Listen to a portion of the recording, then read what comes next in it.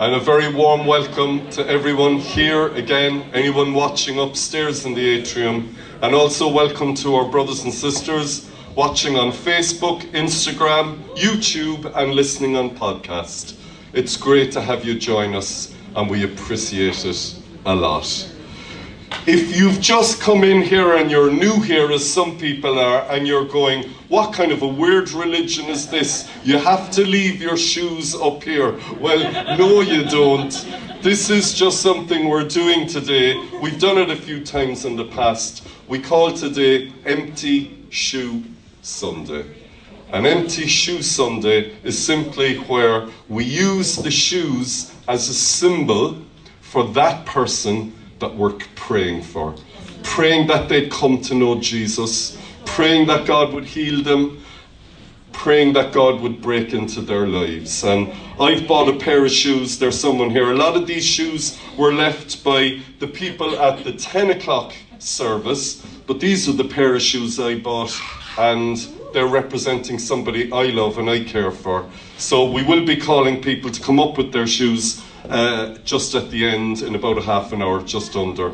But if you bought them up already, that's fine as well.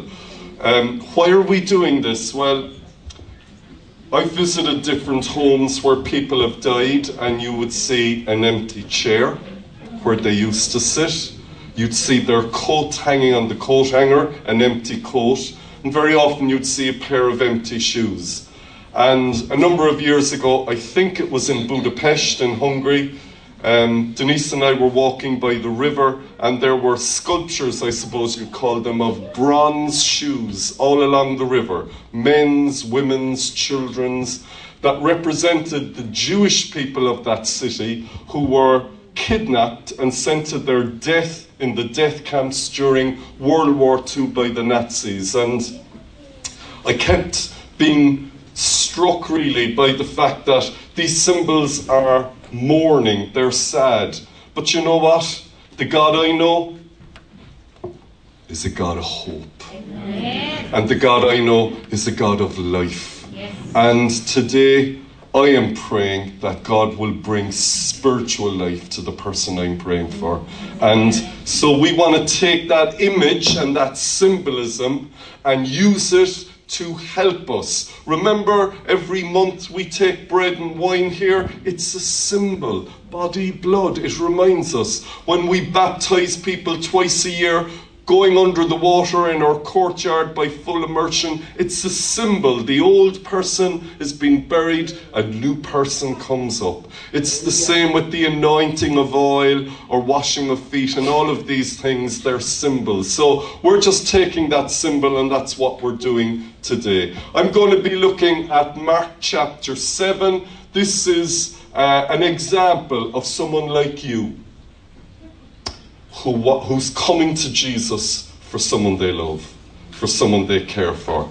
And the context of this is interesting because Jesus goes beyond Israel and he goes into what even today is another country. And back then, today it's Lebanon. And he goes to a place called Tyre, T-Y-R-E, Tyre and Sidon.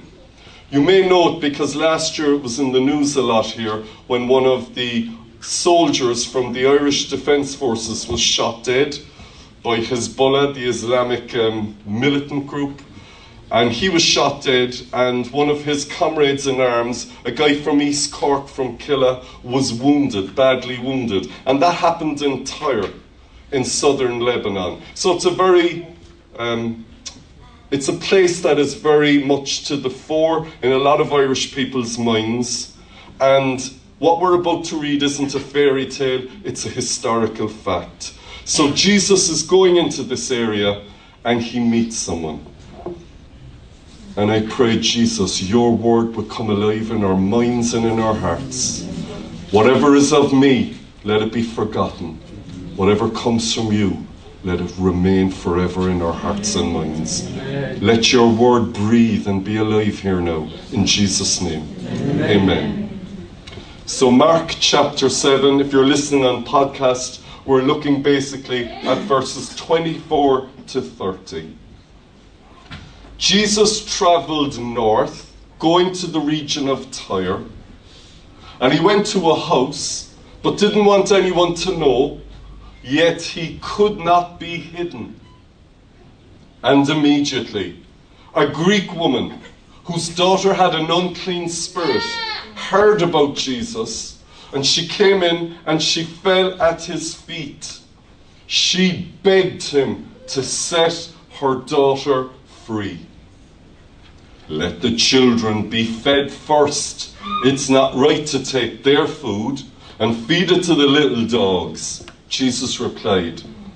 But she answered Jesus, saying, Yes, Lord, but even the dogs under the table eat the children's crumbs.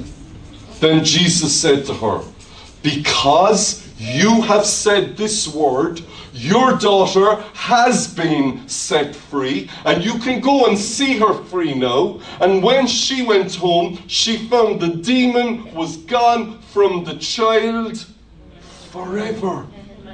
Hallelujah. This is a wonderful scripture. It's powerful.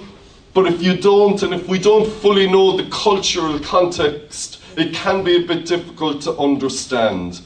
I'm here today to pray for someone I love who isn't here, and I am praying that God will bring them through. And for everyone we pray for, I'm going to pick up a random pair of shoes here. I don't know who these shoes represent, but think of this lady. Think of her family. Think of her friends. Think of her future life, what we often call the trajectory of her future life. If she has children, if Jesus Christ comes into that house, he delivers, he sets free. Hallelujah. The amount of studies done by the top universities all over the world tell us the same thing. That when people become Christians, their future changes. Usually people in a lot of debt will stop gambling. They turn from addictions or bad choices in life. And when you look at the generations that follow, you see a whole different outcome. And people who come to faith usually, as a general rule, tend to live that bit longer. Hallelujah. So we're praying to the future, and we're praying for the good today. The context of what was happening here was that Jesus went beyond the border. He still goes beyond borders. We'll say amen. Amen. Jesus was in what we now know as Israel, the Jewish area. That's where he was called. But despite the religious tradition of the day, where a religious Jew would never go into a non-Jewish area unless he absolutely had to, Jesus chose to go to an unclean place where they were eating rashers and sausages all over the place. And to the Jew, that was terrible. Not only does he go into Jewish area or a non-Jewish area or a Gentile as it's called, he goes into a Gentile home. It's unclean. If they heard about it in the synagogue, they'd have thrown him out. But Jesus cares about the person. He doesn't care about those kind of rules. And just before this, in the Galilee, which is northern Israel, Jesus was talking to his disciples and he was saying, guys, it's not what goes in that makes you unclean, it's what comes out. Because the Jews said you don't eat pig and you don't eat this. And for example, I was reading about a new Jewish restaurant in Dublin that is kosher, the first one opening in years. And they followed the Jewish dietary rules. And with the greatest of respect, a lot of those rules come from very obscure things. Like there's a half a sentence alone in the Old Testament. And it says, you shall not boil a kid in its mother's milk. That's a goat. A small goat. You know, like the goat curry Michael ate. He broke the Jewish rules. Was the goat curry kosher? But just from that one little half a sentence, if you go to that Jewish restaurant, you go to a Jewish home, you'll see that dairy products and meat are kept separate. So you got 2 sinks, you have 2 ovens, you have 2 preparation areas, and so on and so on. It's incredible, the rules they had. And Jesus said to the guys, it's not what you eat that makes you unclean, it's what you say. It's your attitude. if your heart is full of hate and you're coming out with hateful words, that makes you and me unclean. If your heart is full of judgment and that comes out, that makes us unclean. And so Jesus, the revolutionary, turns all of this kind of thinking upside down. No wonder the Jewish power and authority hated him. So it's in that context, for an unknown reason, Jesus strangely goes beyond the border. And we're not told why. All we know is only one thing happened there before he came back down to Galilee. It's fair to assume Jesus knew what was going to happen. We're told he went to a house he didn't want anyone to know, yet he could not be hidden. Mark 7:24. You see, when Jesus is moving in your life, you can't hide it. Hallelujah. How often in non-Christian situations I've met someone and just from the smell of them almost, I go, they're a Christian. Remember the first time it happened, we were only newly married. It was 1982. We moved into our house out in Pambury Orchard between Toker and Wilton. And as I used to walk to work every day, sometimes I'd see a lady, she was in her 40s, she might be in the garden or whatever, but there was something about her and she would say hello and she'd smile. I remember saying to Denise, there's something about her that tells me she's a Christian. And guess what she was? She was a Catholic, charismatic, born-again believer. She was reading the Bible, meeting with her friends, saying, how can we get closer to Jesus? It was fantastic. But you can't hide when Jesus is doing something in your life, because it shines through. You know why it shines through? Because it's life-giving. It's life-giving. It is so attractive. The Bible talks about that we bring something of the aroma of heaven with us. And you might go, but I'm broken, I'm not in a great place. I know, but Jesus isn't broken. He died for you and for me. And if he's in you, you bring that with you. So he couldn't be hidden. And straight away, word got out around the town of Tyre. And we're told immediately, in other words, straight away, a Greek or Syrophoenician woman whose daughter had an unclean spirit heard about Jesus and came in. Some of you are here today for the first time because someone told you about Jesus. Faith comes by hearing, and hearing by the word of God. Now, last Sunday we had we had take off your shoes, holy ground. We took off our shoes and we prayed over the past week that God would help us for today. And we took off our shoes like Moses did when he was in God's presence. And we wanted to do that to honor God. Just something that's prophetically with me. Last Sunday, we were looking at how God called Moses twice. He said, Moses, Moses. Like he said, Abraham, Abraham. Saul, Saul. Simon, Simon. Matthew, Matthew. Afterwards, someone who had come to faith a number of years back from our Empty Shoe Sunday was basically in effect saying, that was me, because I came to faith, but then I lost my way. And recently I came back to God. And when I heard that, I knew God was saying, I've called you again. Can I say to you, if you heard God calling you before and you lost your way, you're in the right place. Tom, Tom, Michael, Michael, Will, whatever your name is, he can call us a second time. Amen. Hallelujah. And this lady comes in, and here's the thing. She had no background. She knew nothing.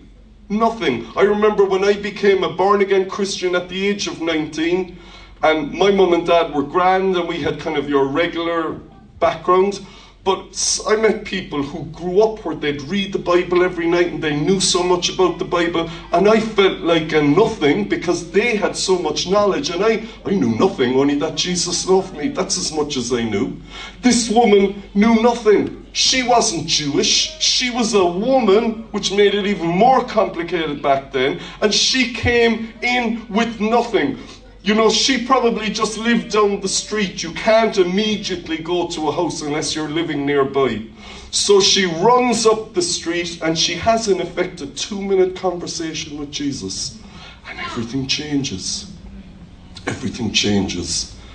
She fell at his feet and she begged him to set her daughter free. I have a question. Do you think there was a lot of other people in this town of Tyre who were sick? Yes. Is that a fair assumption? Remember, there was no hospitals, there was almost no healthcare. Do you think there were other people who maybe were suffering with mental health, yeah? And with spiritual issues like this girl? So there was so many people in that town. I don't know the population, but I'm sure there were hundreds. And yet, only one was healed. Why? Because one woman went further.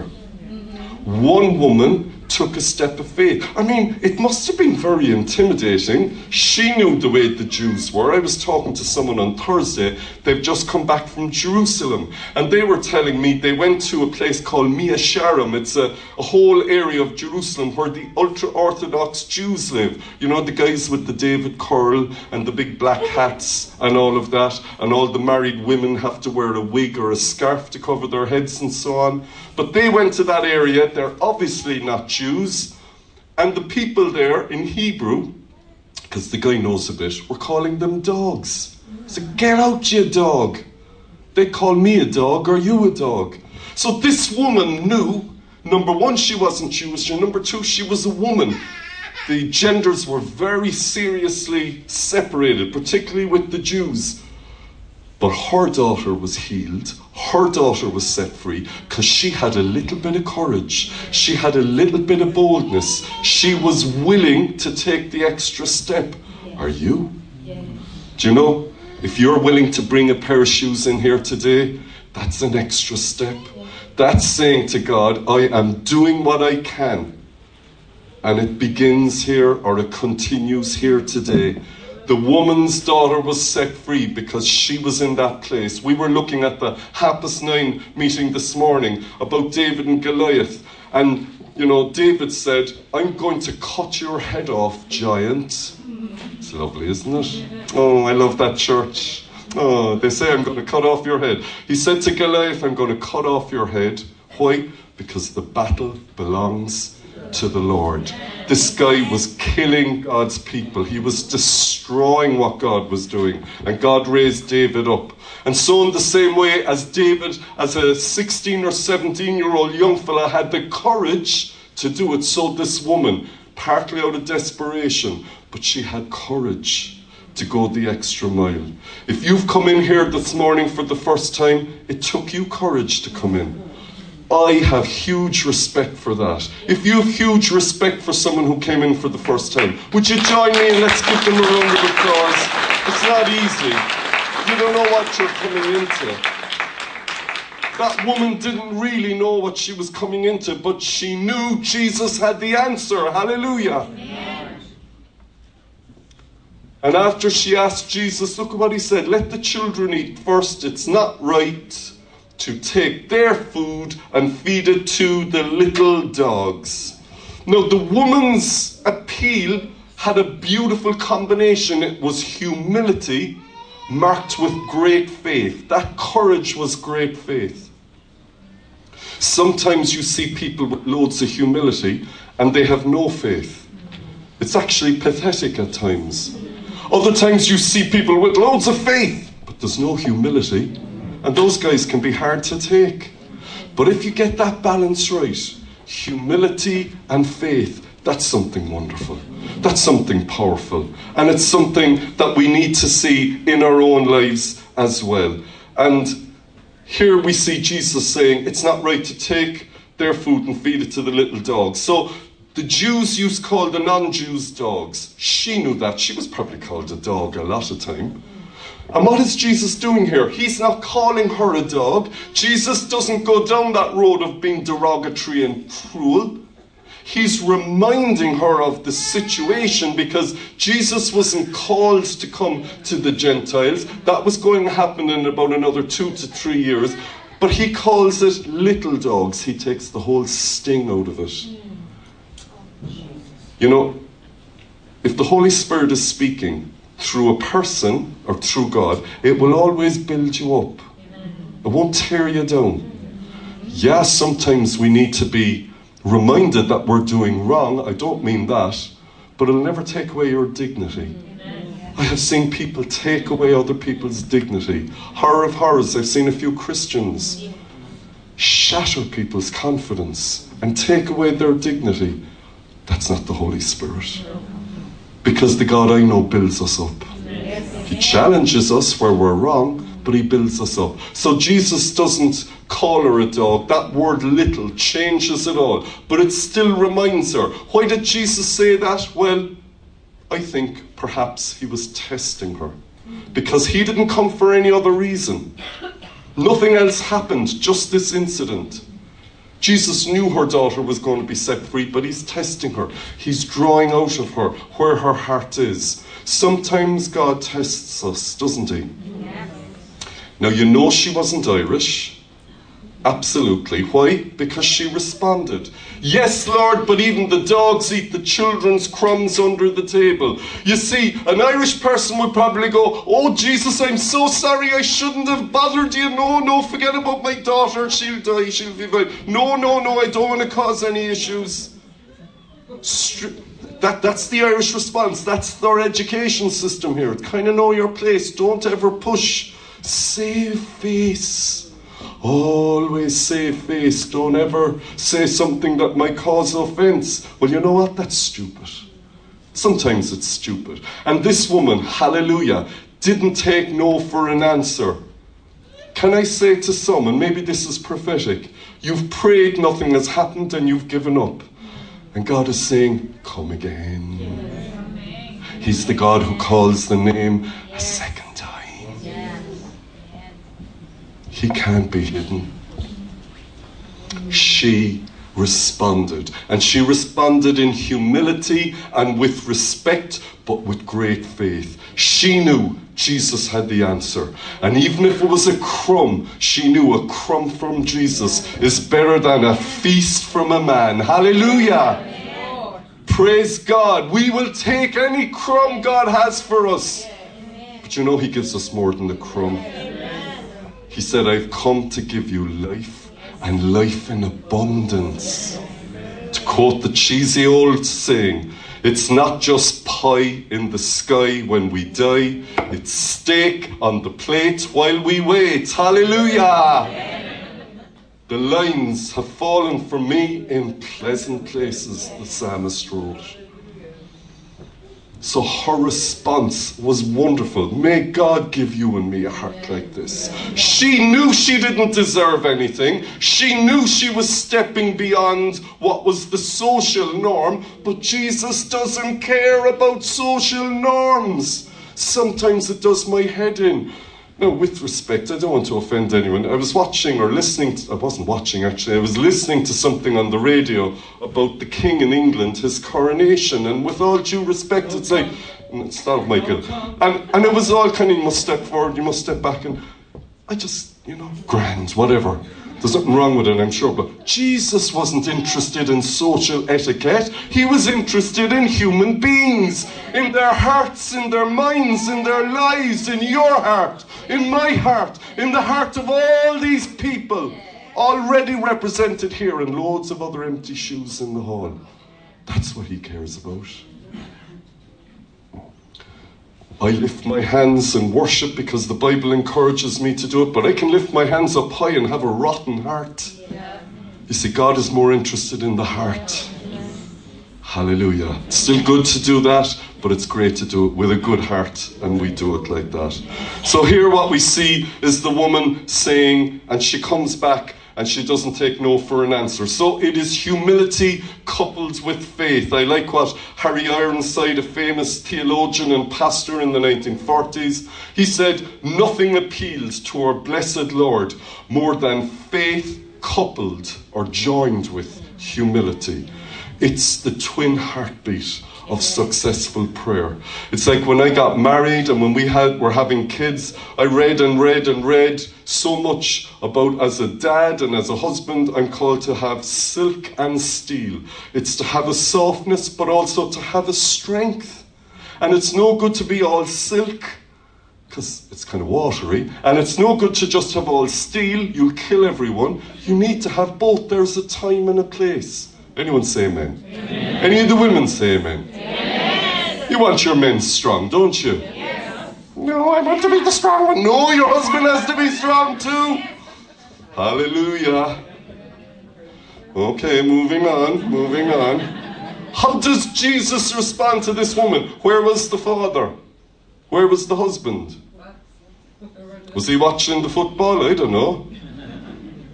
But he wasn't the one doing the extra travel. Do you know, if you come from a home and your husband isn't interested in going the extra mile spiritually, sister, you go the extra mile. Don't be waiting for someone to wake up. You go the extra mile. I want the men to say hallelujah. For goodness sake, the men, the brothers with a deep voice, say hallelujah. Hallelujah. Did you hear that, girls? She went further. Now, maybe there wasn't a dad around. Maybe he'd wandered off. Anyway, shame on him.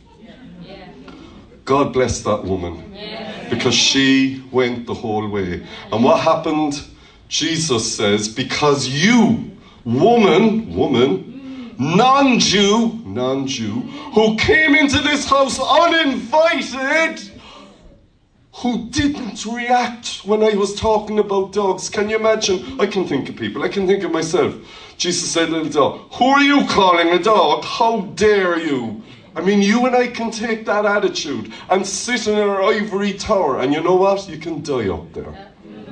Or you can do a little bit of prayer and see Jesus change you and change your family. Hallelujah. There's no place for pride in the kingdom of God. Amen? Hallelujah. Because you, lady, has said this word. Your daughter has been. You see, it already happened immediately. There was no intercession for 9 years. Sometimes there is. But sometimes God moves miraculously and suddenly. Don't box God in. Don't think an answer to prayer is more of a miracle because you spent years praying. Sometimes God in His mercy will do it straight away. Both are miracles. Both give glory to God. God forbid we get a pride. Because there is a pride. There's a spiritual pride of people who say, well, I prayed for it for many years. Shame on you. God is the one who heals, not us. Amen? Praise God. And He said, you can go and see her free now. Imagine if we walk out of here today and we go to our loved ones and already God has done something. Do you think He's able? Because I believe He's able. Because I have seen so many people. This hall is full. This congregation, this church is so full of people. And so many said, Asha, there's no hope there. There's no hope. Don't mind him. Don't mind her. There's no hope there. Oh, yes, there is. The God I know is a God of hope. Have you given up on yourself? Maybe God is challenging you. I've given up on myself. I've struggled with that all the time. Nothing is happening. Oh, God hasn't written the last chapter of your life or my life yet. Hallelujah. Hallelujah. Go and see the freedom now. Hallelujah. There are times and there are seasons. We buried our beloved brother Hugh Looney on Thursday, and as I stood by the grave, I read the beautiful scripture, Ecclesiastes 3. There's a time to be born and a time to die. And God very much moves in seasons, but sometimes He goes beyond the season. Hezekiah, God told the prophet Isaiah, go tell Hezekiah, get your house in order, you're going to die. And the prophet walked out. And Hezekiah turned to the wall on his bed. He couldn't even get up, the poor man. And he started crying. And he said, oh God, not now. And Isaiah the prophet wasn't across the courtyard when God said, go back and tell him I've changed my mind. I'm going beyond the season. You're going to live way longer. Hallelujah. This is the God of the Bible. Yes, there are times and seasons, but sometimes He breaks that for his glory and for his purpose. And this young girl was set free, though it wasn't her time. I'm trying to stir up a little bit of faith in everyone so that we're not cowed under like a slave by a time and a season, because God is beyond time. Hallelujah. If we look at her prayer, maybe like ours today, her prayer was short. It was humble. It was full of faith. It was passionate. It was rational. It was respectful. And it was perseverant. She didn't just give up when there's a little bit of opposition like some of us give up. If you faint in the day of trouble, oh, how weak is your strength. But by our God, we can be strong. Amen. Here's another woman, Rahab, who tied a red ribbon. I call her the lady in red. Tied a red ribbon on her window on the wall of the city of Jericho. And we looked at this a little last week. And her whole family were set free. Even though death came to everyone else, her family had life. Why? Because she went the extra mile. She didn't just stay home. She went the extra mile. She hid the spies.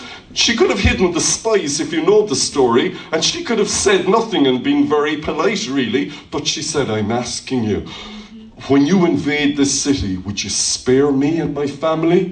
They said, yes, we will. Yes, we will. But what we want is for all of you to be in this room. You got to be in the house. Amen. Hallelujah. Amen. You have to be in the house for salvation to happen. Amen.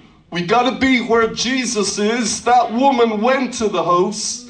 Her family came into the house in the wall and they hung the red ribbon. So symbolic, speaking of the blood of Jesus to come.